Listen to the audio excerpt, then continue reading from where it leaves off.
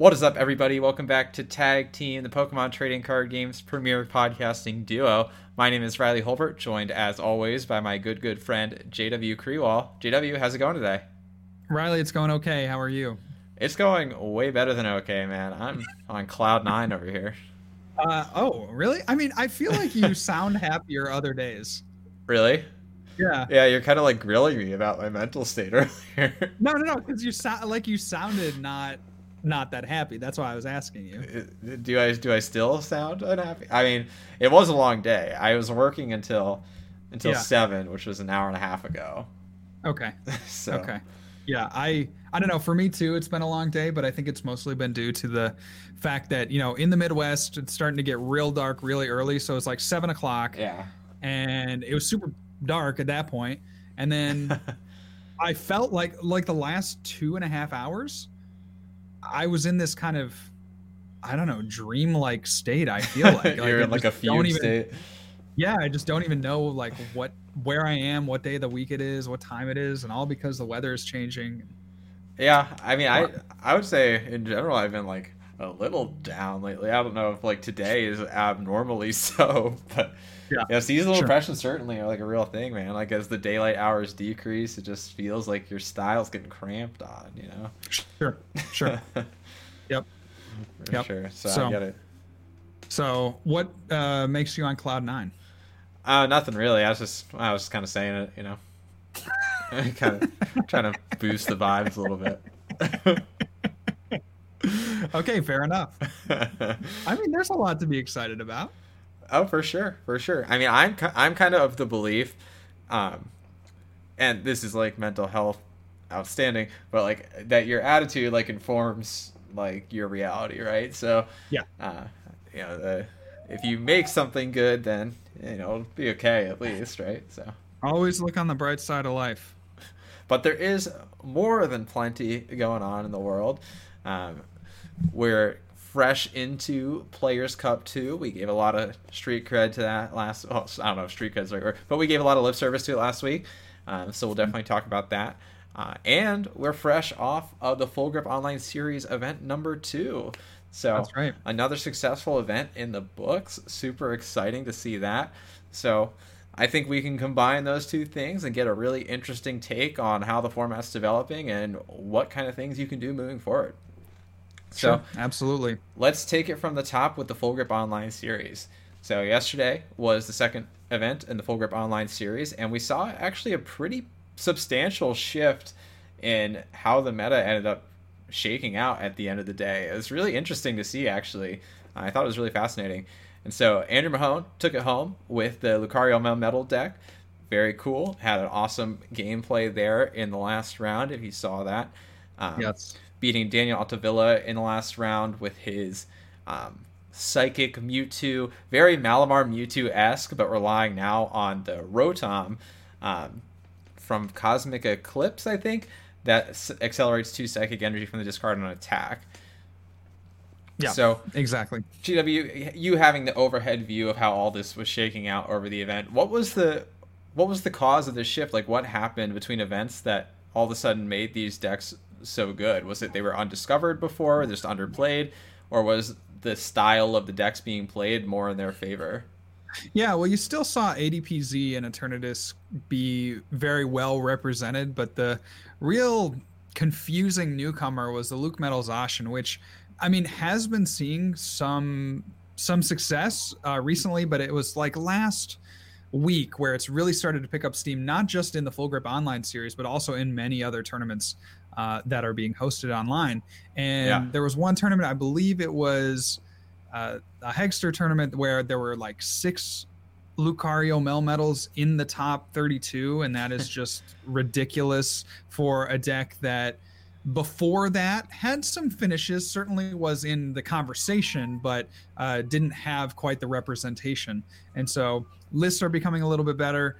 People are discovering that the deck has a very favorable Eternatus matchup and a pretty solid ADP-Z matchup, just kind of depending on certain techs in both of those decks. But having favorable matchups or at least winnable matchups against those two, while also being able to control a lot of the rest of the decks in the format, make Lucario Melmetal a really popular choice. I think also players are playing Lucario Melmetal because it can accommodate Crushing Hammer if they opt to go for that route.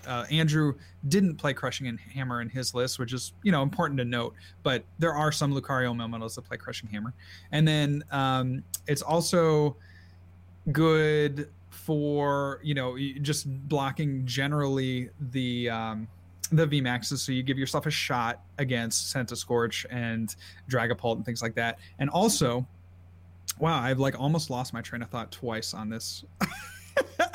But also, you're not running these liability Pokemon for the ADP Sure. to just eat up on the bench, which I think is another really big benefit to this deck. It feels like there are a lot of ways for you to outplay your opponent. Like, you're just giving yourself a lot of time via the Metal Goggles and the Full Metal Wall GX.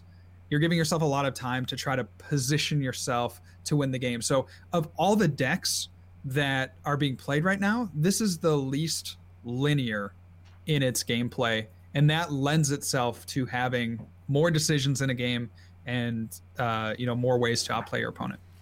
Yeah, I've always said time and time again that the longer a game goes on, the more opportunities there are for decisions to be made, the more likely it is that the better player will win. And I think Lucario Melmetal definitely feeds into that to a certain extent. You mentioned not having the liability Pokemon. I would argue, though, there's also the flip side of that, where you don't have immediate access to certain tools via Pokemon search. And that's something that I've always disliked about Lucario Melmetal, but it does come with the big pro, though, where now all of a sudden you get Mawile GX turn 1, the infamous Mawile GX, and you don't feel as crappy about it.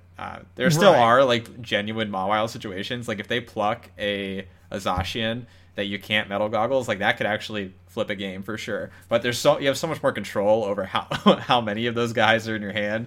Right. When you're talking with ADP Mirror or something, you could easily lose the game turn 1 off a Mawile. And not even and the opponent doesn't even blink an eye, because that's actually just their strategy is to try to get you into a hand that has has a Dedenne in it, and then they win because they just brought it out of your hand on the first turn. And so you don't have that liability with Lucario Melmetal. Of course, you can always just still get run off the board by ADP. It's not a fail safe by any means, and I don't think the matchup is extremely one-sided for either deck. I would consider it about a 50-50, just kind of depending on how fast each deck can get set up. But it's certainly a deck that players have started to take more seriously, and it's definitely been showing in the results. It's got obviously this win. It's done well at a number of other online tournaments, and certainly if you haven't tried this deck, it's a deck that I personally like for the Players' Cup. I played it a little bit myself for the Players' Cup. I got a nice win in my first tournament with the Lucario Melmetal deck, beating an ADP with the help of Galarian Stunfisk. There it is. Attacking into an ADP for the win. And I played it a few other times and got some decent finishes, but it would certainly be a deck that I would be comfortable taking to a tournament and playing in the Players' Cup. Yeah, for sure. So, awesome deck. I'm sure all the folks who have been pining after Lucario Melmetal Zacian are feeling really good right now. There's always been that crowd, right? The crowd that always thought that Lucario Melmetal was the better way to play Zacian. Sure, they're on absolutely. Cloud9 right now, for sure. There's definitely some merit to that. And again, the numbers right now, there are magic numbers right now of 220, 260, right, which are both kind of numbers that the Zacian and the Lucario Metal have, but then you play the tool, you play you use the GX attack, and all of a sudden you're able to kind of get out of the way of the opposing ADP Zacians. And so it's just it's an interesting deck that kind of plays with the numbers in a unique way. We also saw the Psychic Mewtwo show up. So we had 4 Psychic Mewtwo's outside of the big 3 there, ADP, Eternatus, and then Lucario Melmetal. We had 4 Psychic Mewtwo's as the number 4 played deck in the Full Grip series, which is very interesting. I got to commentate a little bit over Danny a couple of games, and the first game that I commentated over him, he was able to get a donk with the Gengar and Mimikyu, And then the second time I commentated, he was one trainer away from getting the donk on a Zamazenta. So certainly that card in and of itself, putting in a lot of work and really like, I don't want to say giving the deck viability by itself, but it's like a really strong weapon in those opening turns, particularly against Zacian decks, which tend to, start one or two Pokemon and end the turn with a really big hand. So you can take pretty cheap knockouts there early. Yeah.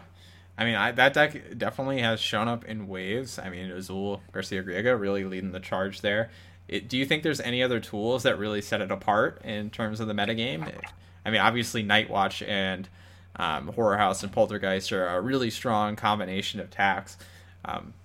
But it didn't really show up for a while now. Was it just the fact that people were passing over the concept, or is there any sort of shift that's led to that? I mean, I think when you look at it like always having a reset stamp or Marnie and then shuffling two cards back in, like the hand control is not something that we've seen in the standard format, and I mean absolutely harkens to the expanded format where we have Trevenant and Dusknoir that is, the tier 1 deck and expanded. So just that hand control not being something that you see too often in standard, just that's probably the best way to do it at this point in time, since we don't have a lot of the control options of the last format. Trevenant and Dusknoir can kind of take center stage as being that card that can disrupt the opponent in a very big way.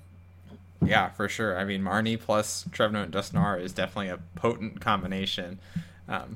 The one thing I always hate about that kind of strategy, and I don't think this deck is like inherently reliant on your opponent dead drawing off of like a Marnie, right.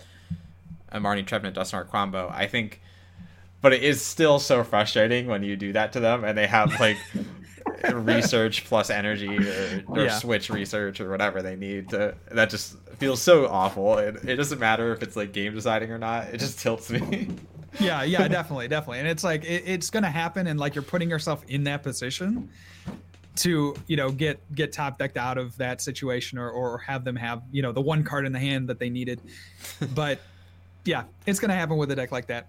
That just comes with the territory. And that's not a demerit to the deck. Like that, it's just something that happens, and you don't necessarily need your opponent to dead draw to do well with this deck.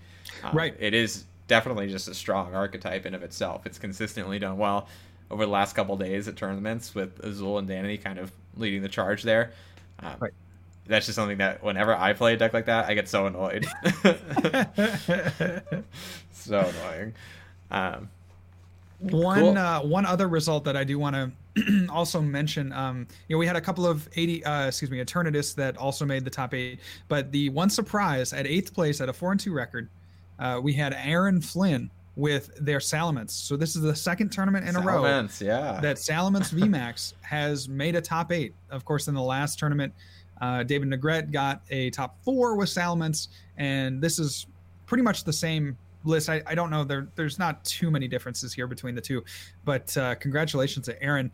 Salamence VMAX, potentially not the most viable deck. I mean, certainly it's not tier 1 by any means, but it can hang, it can compete, it does some cute things, and it can hit some big numbers with the powerful energy. I don't know if you've thought too much about this deck, but I kind of enjoy it. It's something kind of fresh, kind of new. It's a VMAX that hits hard and sets up pretty consistently, which I like. Yeah, never heard of a VMAX that hits hard and sets up consistently before. I haven't really put any effort into Salamence, but it's a deck that's really fun to watch. It's like really cool to see it executed. So props to all the Salamence fans out there. I want to pose a question to you now. We talked a couple weeks ago about kind of off-meta decks that we enjoyed, and it seems like Salamence has at least piqued your interest. Are there any sort of off-the-beaten-path decks that you've found really interesting, either in your own gameplay or from these tournaments over the last couple days? Yeah, that's a good question. I mean, for me, off the beaten path as of the last week would have been Lucario Melmetal. It was a deck that I had a little bit of experience with, but really about a week ago, I started kind of putting some real games into it. Played a little bit on stream, played it in the Players Cup for a couple of rounds, and really have started to like that deck. We have a question in the chat about that saying, what's the key thing that sets that deck apart? Many people thought that the Metal Frying Pan rotation would have been a death sentence to the deck, but you still have Metal Goggles, so essentially the same thing if you're not facing against a fire deck, and I think that really keeps it viable. And then just again extending the game for as long as that deck can makes it really hard for the opponent to win at certain times, because a lot of decks, you look at ADP, that deck really tries to go as fast as possible, as quickly as possible, and sometimes the negative to that is that there are often games where they only have like one real attacker set up. They only have one Zacian set up because generally speaking, in all the other games that they played, they only really need the one Zacian. So, Lucario Melmetal plays a little bit more methodically, a little bit more slowly, and can set up multiple attackers a little bit more easily, and then have that kind of consistent staying power to be able to hit into the Zacians over and over and over again, kind of take advantage there. And so just the longer the game goes on, the better it is for Lucario Melmetal, and that's just what sets it apart in my eyes. Yeah, but that would be one of the decks that I would say has been kind of under the radar, I guess. Another one for me that has been under the radar that I have enjoyed and I've heard people do well with is Inteleon. I keep bringing it up. Always comes back to Inteleon. I know. I keep bringing it up, and it's just we're gonna have to change the podcast name to be the Inteleon Show. But I have a friend that just messaged me saying, hey, I'm doing pretty well in the Players Cup with Inteleon, and I've seen a few people post about that, and again, another nice deck that can hang with the big boys. Yeah, for sure. I'm still stuck in Mad Party Land myself, although get out, bro, get out. I'm not going to take it to any Players Cup tournaments, but it is definitely my favorite deck to play. I do actually really like Pikarom, and this goes way back. I mentioned Pikarom like a while ago, right when rotation was hitting, and like using Boltund and going deep into that realm. And I think that's actually like kind of a legit strategy. Pikarom against decks that don't just immediately destroy it really sets up these very dangerous board states very quickly. Good example specifically is even against these slower decks like the Metal decks or the Mewtwo deck that don't do a lot of OHKOing action. You set up a lot of energy on the board. You set up multiple Pikaroms or multiple big GX Pokemon. You got Boltund ready on the sidelines. It just gets really scary really fast. I think it's a really strong deck right now, actually. Well, and that's a really interesting transition. We'll get to it in just a second, but Ian Robb has actually been playing a lot of Pikarom. We'll talk about why that matters in just a second. But first, I think it's time for Card of the Day. Yes. And so I'm actually doing 2 cards, but it's because it's for a very obvious reason. So they're legends. No, it's not a legend. Although that would be funny and a nice little follow-up to last week's Magnezone. Dang, I love legend cards. I do too. I wasn't playing TCG, and actually I was critically... This is in my phase of life when I was critically disinterested in Pokemon. This isn't my card of the week, but I just have a tangent about Legends. And I heard about Legends, and I was like, this is so absurd. Pokemon is the stupidest game of all time. It's just so dumb. And now I'm looking back at them, I'm like, wait, that's so sick.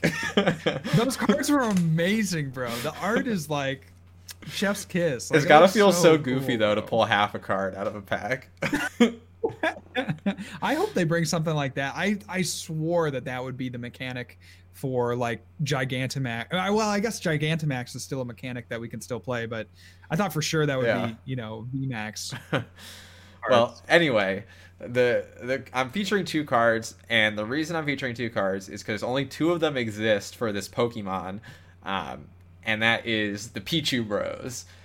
So if you don't know me, Pichu Bros are like my favorite element of all of Pokemon, more than the Pikachus that I keep behind me on my wall, more than Rowlet.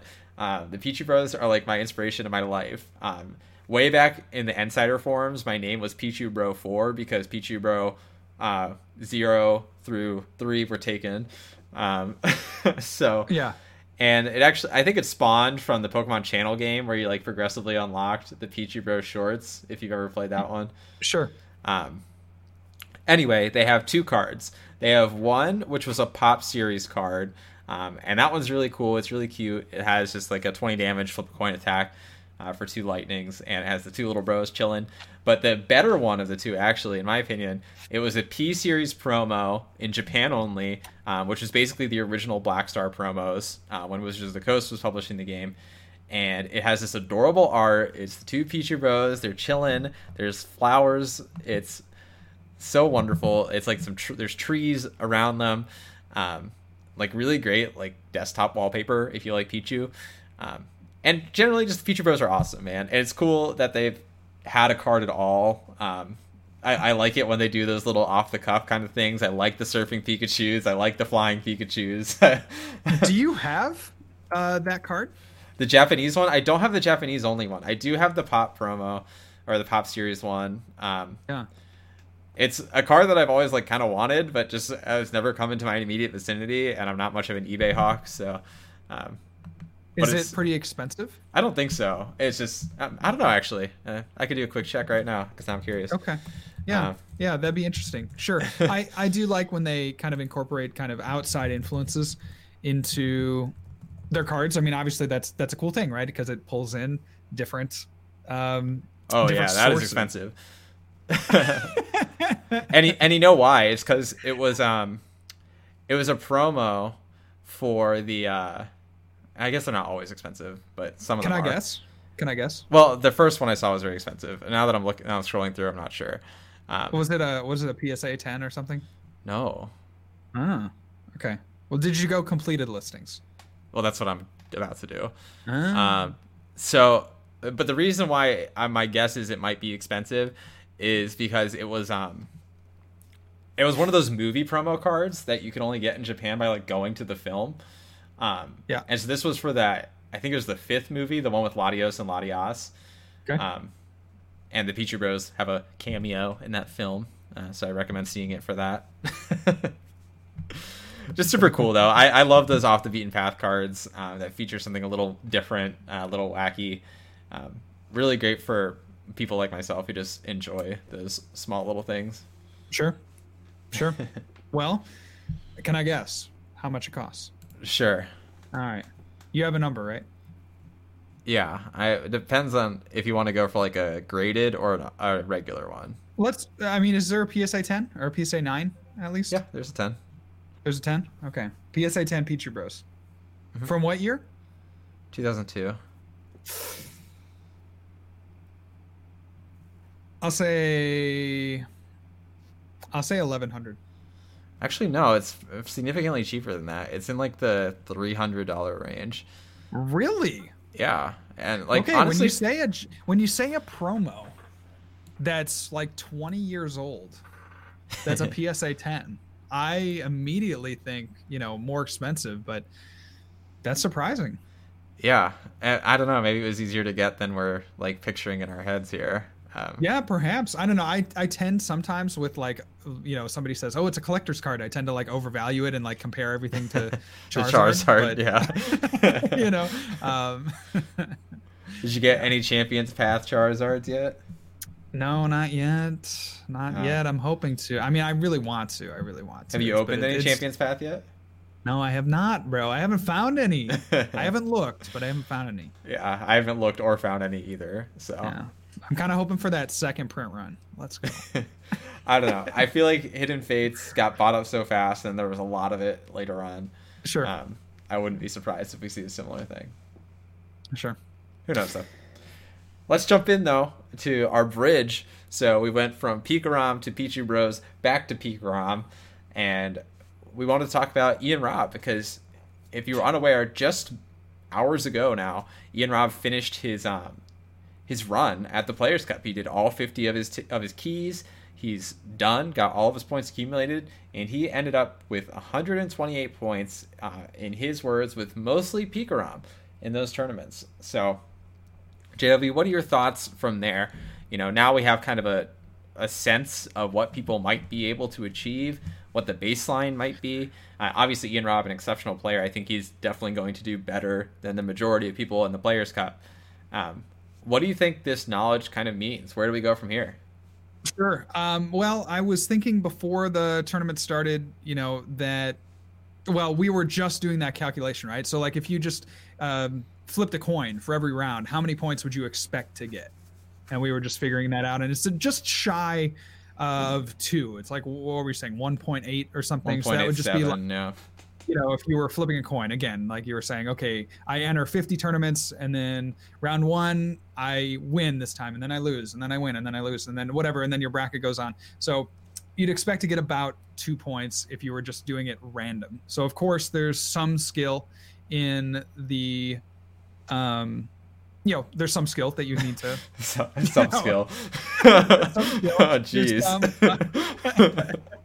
There's some deck choice and some metagaming that you need to account for, and obviously the better players are going to do generally better.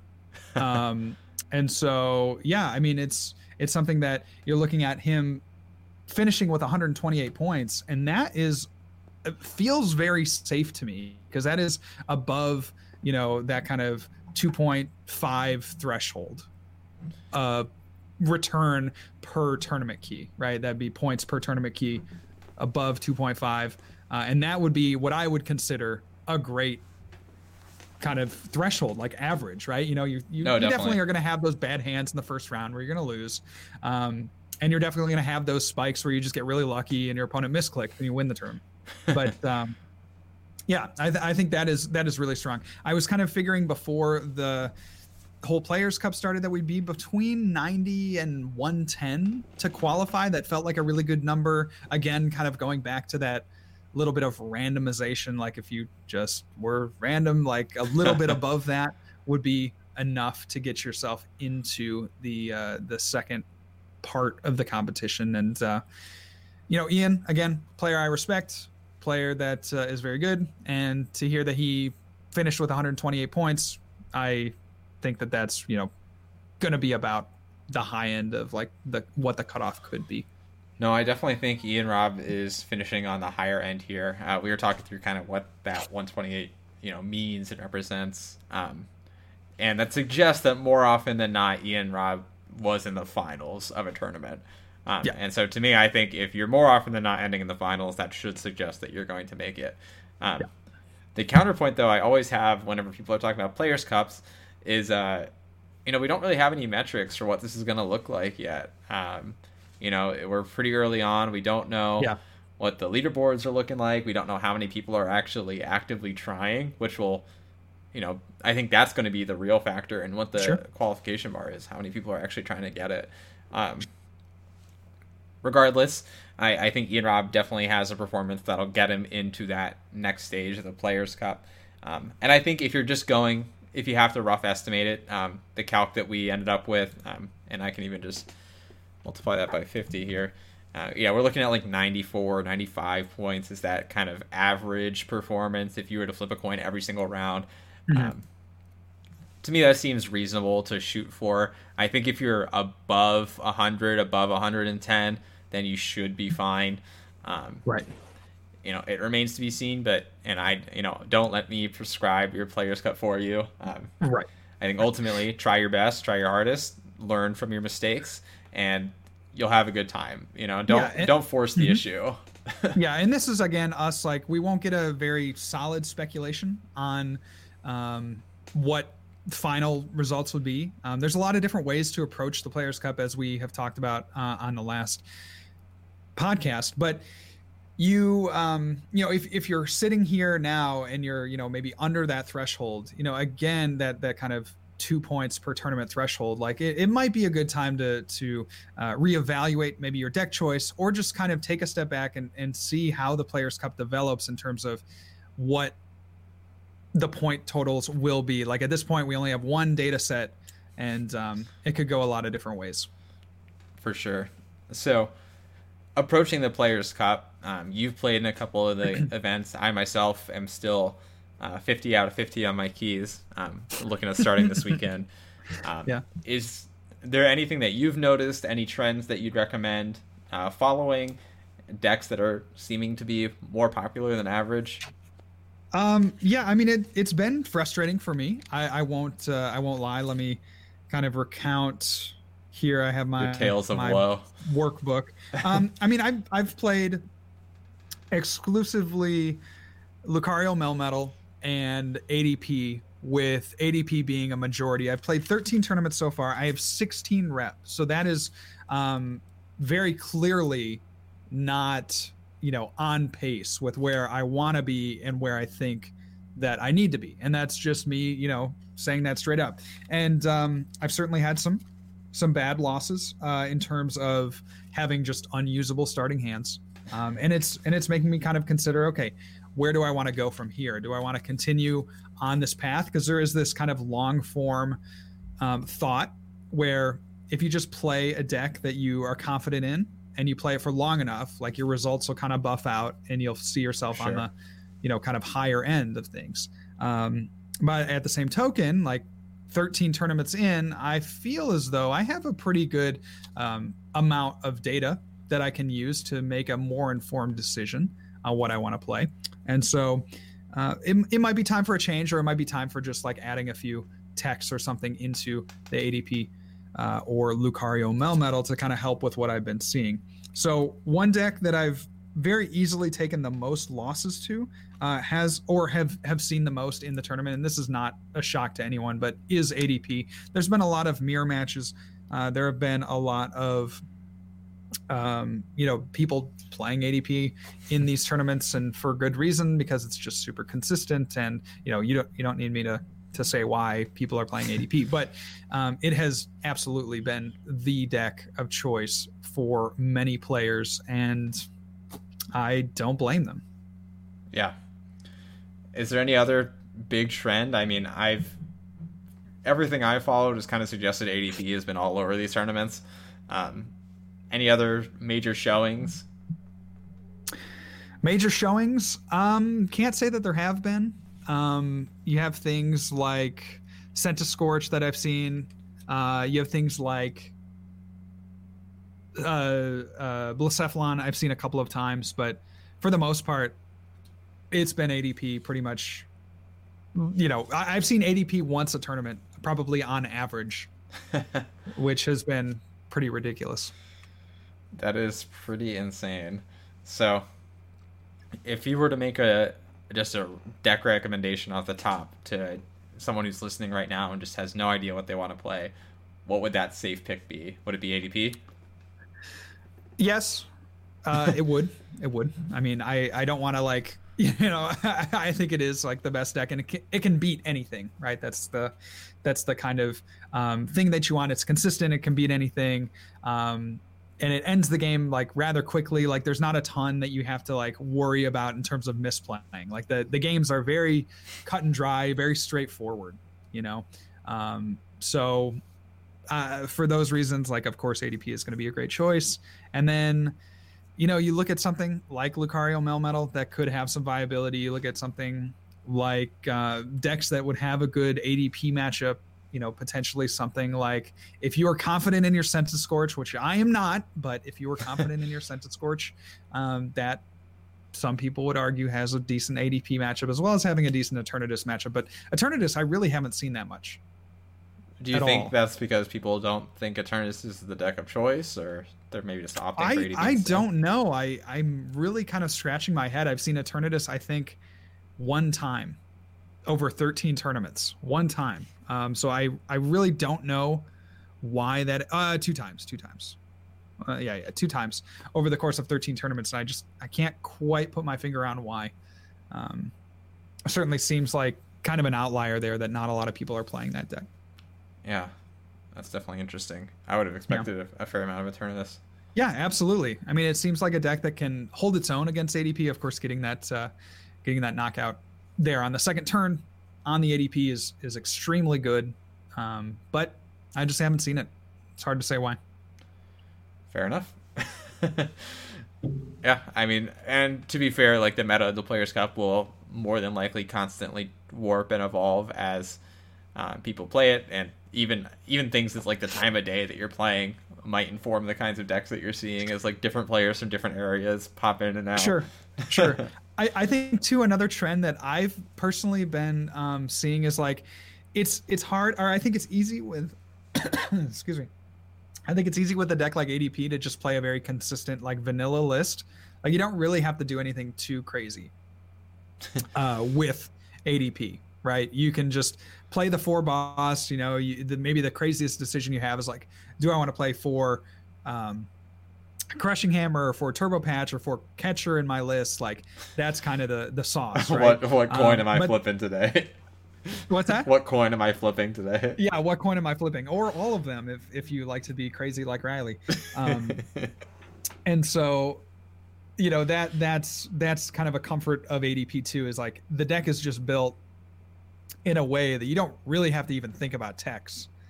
Whereas a lot of the other decks, you have to really think about, you know, particularly Lucario Melmetal. Like, you could play a very straightforward list like Andrew played at the Full Grip Online series last night, which didn't include things like Mewtwo to recycle your supporters. Didn't include anything like Weakness Guard Energy. Didn't include anything, you know, no Orangaroos or anything. Just, it was very consistent, very straightforward. Do you want to go with something like that, or do you want to have things that can counter your bad matchups? You just don't have to think about that with a deck like ADP. I think that's pretty appealing to a lot of players. It sounds good to me. Yeah. Not having to think is definitely a plus. Yeah, I mean, you know, and and it's like, at the end of the day, like, this tournament it's a weird one, you know. It's online, so you're not playing against one metagame, you're playing against like 50 individual metagames. You know, it's not a one-day tournament with everybody. It's a weird thing. So, like, as much advice as I can give, or that we can give, you know, just take it with a grain of salt, match it up against what you've been seeing, and then just give it your best shot. I do want to say too, I just released a video on YouTube about some things that we were talking about in terms of anxiety related to the Players' Cup. I think it's pretty natural to have that kind of anxiety with this kind of event, because, you know, you put a lot of emphasis on each of these individual tournaments, and that can be very taxing, right? Because you have a total of 250 points. Like, ideally you finish the Players' Cup 2 with 250 points, easily securing, you know, your spot in the next phase. But there are just going to be those times where you dead draw against a great matchup, or you misclick, or, you know, sometimes like your computer will time out or something like that, something, you know, out of your control. I talk in that video just a lot about keeping everything in perspective and doing the things that you can control, and then maybe not so much worrying about the things that are out of your control. Like, the matchups are really out of your control, but the things that are in your control, the in-game play and your deck construction, are things that you can, you know, try to work on in the future. Yeah, and I think you said this in the video, but if I could give any advice, it's, you know, play what you're confident in, play what works for you, take notes on your games, see where things are going well and going poorly, you know, just have good fundamentals, you know, make sure your sequencing is good, take notes of areas where you're maybe not doing it as well, check your prizes at the start of the game. It's easy as it can possibly be when you're on TCGO, especially on those early turns. So, you know, is take every tournament as an individual step, put your all into it, take the learning experiences that you can out of it and apply it to the next one. And I think even if you don't qualify, you'll get something valuable out of that, right? You'll become a better player at the end of those 50 tournaments. And by Players' Cup 3, which, you know, is strongly implied to exist, you know, maybe that's the one for you. Yeah, I mean, for sure. I mean, it certainly doesn't feel like this Players' Cup is going to be the last one. I mean, that's another important thing to keep in mind, because I think a lot of players, you know, we want that more so in you know, Pokemon than I think a lot of other games. Like, I look particularly at Magic. Like, people play Pokemon primarily for the clout. Like, there is this monetary prize on the line of being able to travel to a, you know, an international championship of your choice. But realistically, you're trying to do well because you want to prove to yourself and you want to prove to the world around you that you're a good player and that you deserve to have, you know, accolades and people look up to you, et cetera, et cetera. And so that is the biggest thing. And just kind of getting caught in that can really lead you down some dark paths. You know, it can really lead you down some very destructive paths where you're kind of, you know, you lose a tournament and you're like, well, you know, I'm not good enough. And that's absolutely not true. Like, these again are kind of crapshoots in the sense that it's a best of one. So it's a best of one where you don't know your opponent's deck list. So, you know, they could just come out with, you know, some tech or some card that you just weren't expecting. I've definitely had that happen to me. Or you know, lose the coin flip in a matchup where you want to go in a particular turn.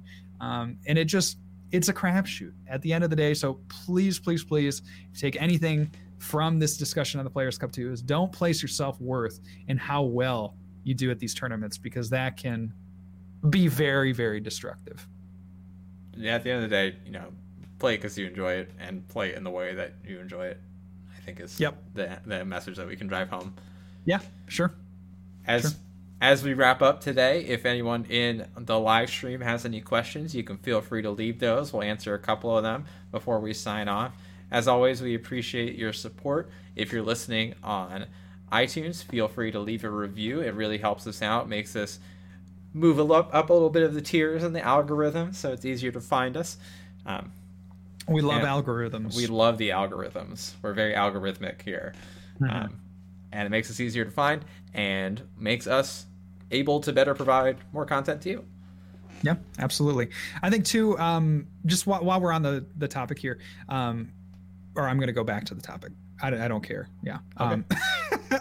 But yeah, if you're the fun aspect of the Players Cup is like, I was finding myself, you know, I've been on, let's see, over the course, again, I disclosed my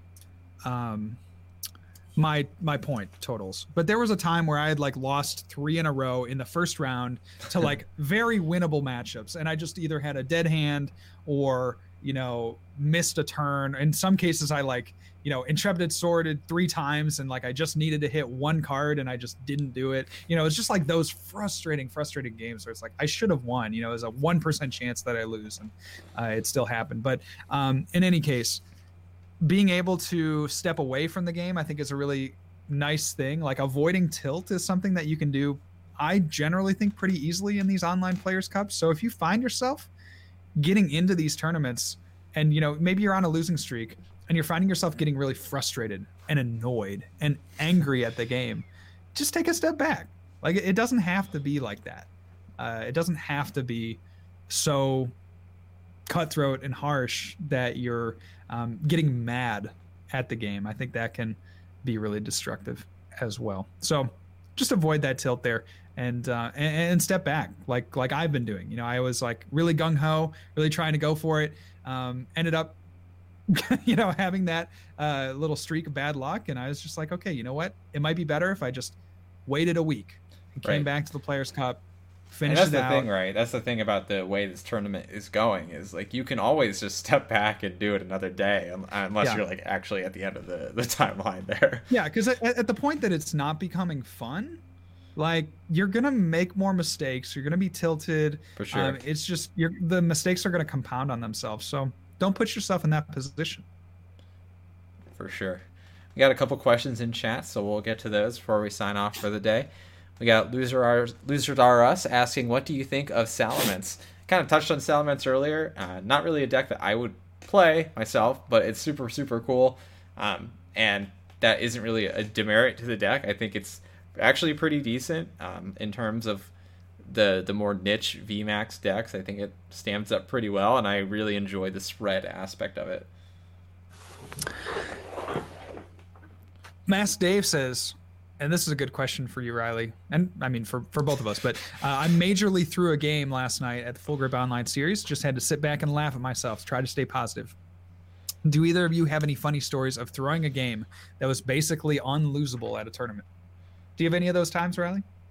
You're asking me that in such a leading way because you know the story that you're thinking of. Yeah, well. Yes, I did have a game that was in a completely unlosable game state if I played it out completely normally, and I just got very confused in the early game, and I accidentally tried to set up for a new game by picking up my prize cards, and so I got a double prize penalty for seeing my prize cards.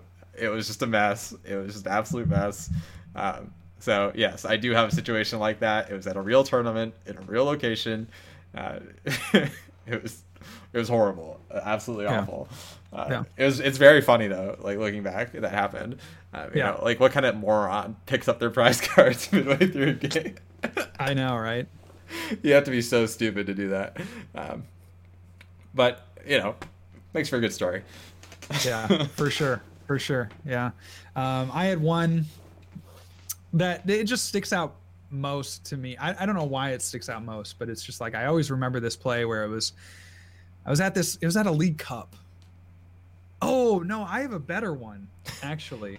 I have a better one that I could share. I have two. Okay, so well no, I'll cut that. I have a better one. Okay, so this is top 8 of a regional in like 2015. I want to say 2015. 2014, 2015, 2016, that, you know, that they all just run together. Anyway, top 8 of a regional, playing against a good friend. I'm up 1-0 in the series. Playing Darkrai Garbodor. They're playing Virizion Genesect. It was that kind of weird period where it was, you played standard and then you switched to expanded or something for the second day. And so I had this state where I needed to attack into this one. I made kind of a bad play, but I could have just remedied it by just attacking for the knockout. Instead, I announced the wrong attack. And so I had to perform the wrong attack, which didn't get the knockout, which tilted the prize trade. It was with Absol from Plasma Freeze, and there was one attack where it just is like, it counts the number of, I think, opponent's bench Pokemon, and does like damage based on that. And then the other one looks at the opponent's hand. Well, I had enough energy to complete the attack that looked at the opponent's hand, and I accidentally said it out loud. And then my opponent, you know, well, I was a little tilted at this because they started to move their card to the discard pile, but then they realized that I said the wrong attack, so they put it back in the active and then showed their hand. And I was like, bro, you know what I meant? Like, hey, can you move that? Like, I'll take my prize. And then and he's like, no, you said the second attack. I was like a little bit tilted because it was just against a really good friend of mine. And I was like, man, how could you do that to me? And I mean, you did to yourself. And we, you know, and I almost like, yeah, that was a really trying time, actually. That was probably the saltiest I'd ever been in a tournament. Because I just say that, you know, anyway, I lose that game because I make that stupid misplay, and then I go on to lose the second game, and like I get bumped out of cut. And that was a tournament I legitimately thought I could have won because I was kind of like, I had a decent matchup, a good matchup in the next round, and then it would have been a mirror in the finals. So it was just really frustrating, kind of punt that one away in top 8. You know, actually, I want to build off of that. The worst part about the fact that I lost that game where I picked up my prize cards, and to be fair, you probably should lose a game where you pick up your prize cards by mistake. Yeah. But it's a double prize penalty, you know, where they have to take 2 less prizes to win or whatever. And the only reason I actually lost was because I unnecessarily benched an Execute, and they KO'd the Execute with the only Pokemon left in their deck that could attack, and it only did like 50 damage. That's so sad. That was actually the worst part of all of that, is if it just didn't bench the Execute. You know, it's one thing to be so stupid that you pick up your prize cards, but then to continue to play bad for the rest of the game is so tilting. Yeah, that's horrible, man. I feel so bad. Funny. Well, I think there's no better way to wrap up than by reviewing our failures. So thank you all so much, as always. Do rate and review on your podcasting platforms, and we will catch you next time. Peace. See you guys.